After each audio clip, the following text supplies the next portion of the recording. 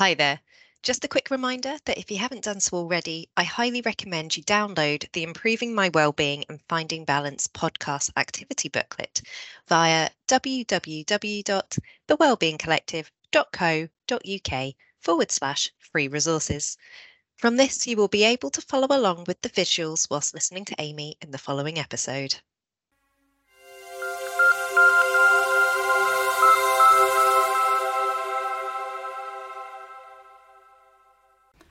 Here we have our emotions flower.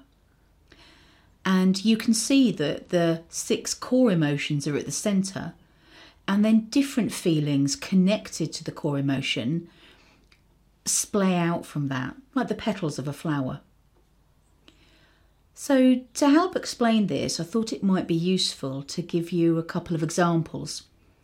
And the first example that I'd like to talk through with you starts at the centre, because that's often the way that people use this model.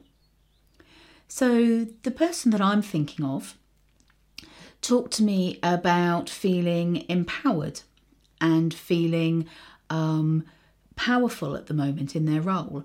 And they weren't talking about power in terms of controlling other people. They were just talking about feeling like where they worked right now, that they were much more empowered than they had been before.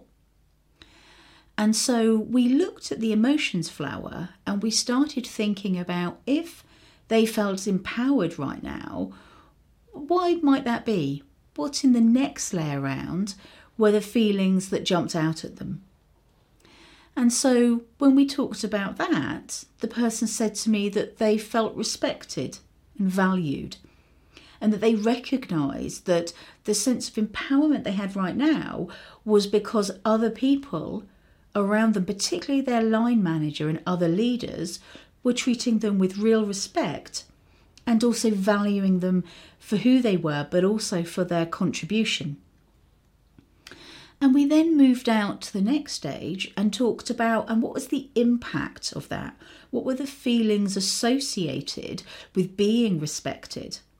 And they said that they felt like they were achieving, they were successful. And as a result, they were doing better in work. They were achieving different things and they felt successful. And so we reflected that their core emotion was to feel empowered, to feel powerful. But there was a string of other really important and, for this person, positive emotions that connected with that. And they hadn't necessarily linked them together. They hadn't actively sat down and thought that the reason why they were being so successful at the moment was because that they were empowered and valued and respected by people around them, and that that was having quite an impact on their well-being. So you can see that you can look at this flower for yourself and think, how am I feeling right now? If they had a core emotion, what would it be? And you can then move outwards slowly, recognising any associated feelings. And they may be the ones that we've got here, but it could also be that there are many other emotions, as we'd learnt earlier, that you might want to recognise and say that's how you're feeling. So another example is starting from the outside in.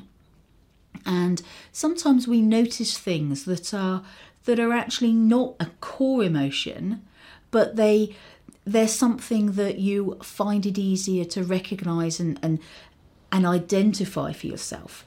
So somebody else that I was working with a while ago was talking about feeling really overwhelmed and a sense of not being able to keep their head above water and finding it very difficult to cope because of these senses of feeling overwhelmed.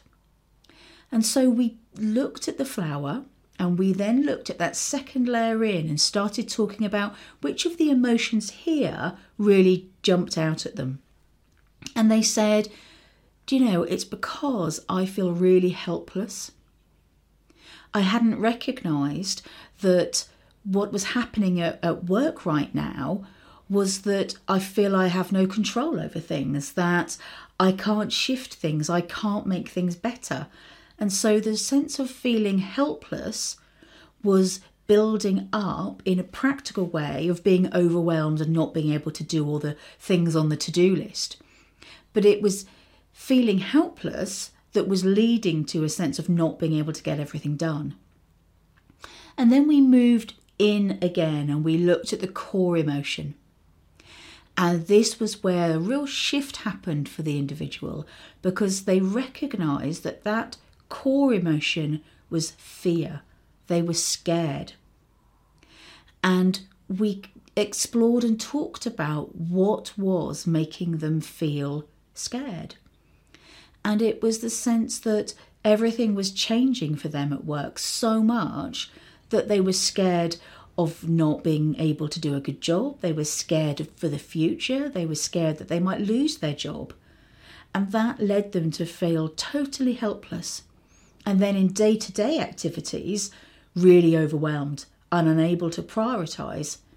And you can see that that person's well-being was massively affected. And although the symptom was being overwhelmed by too many tasks, the core was feeling really scared that everything was going to fall apart. So this diagram, this flower, is something that you can use in different ways.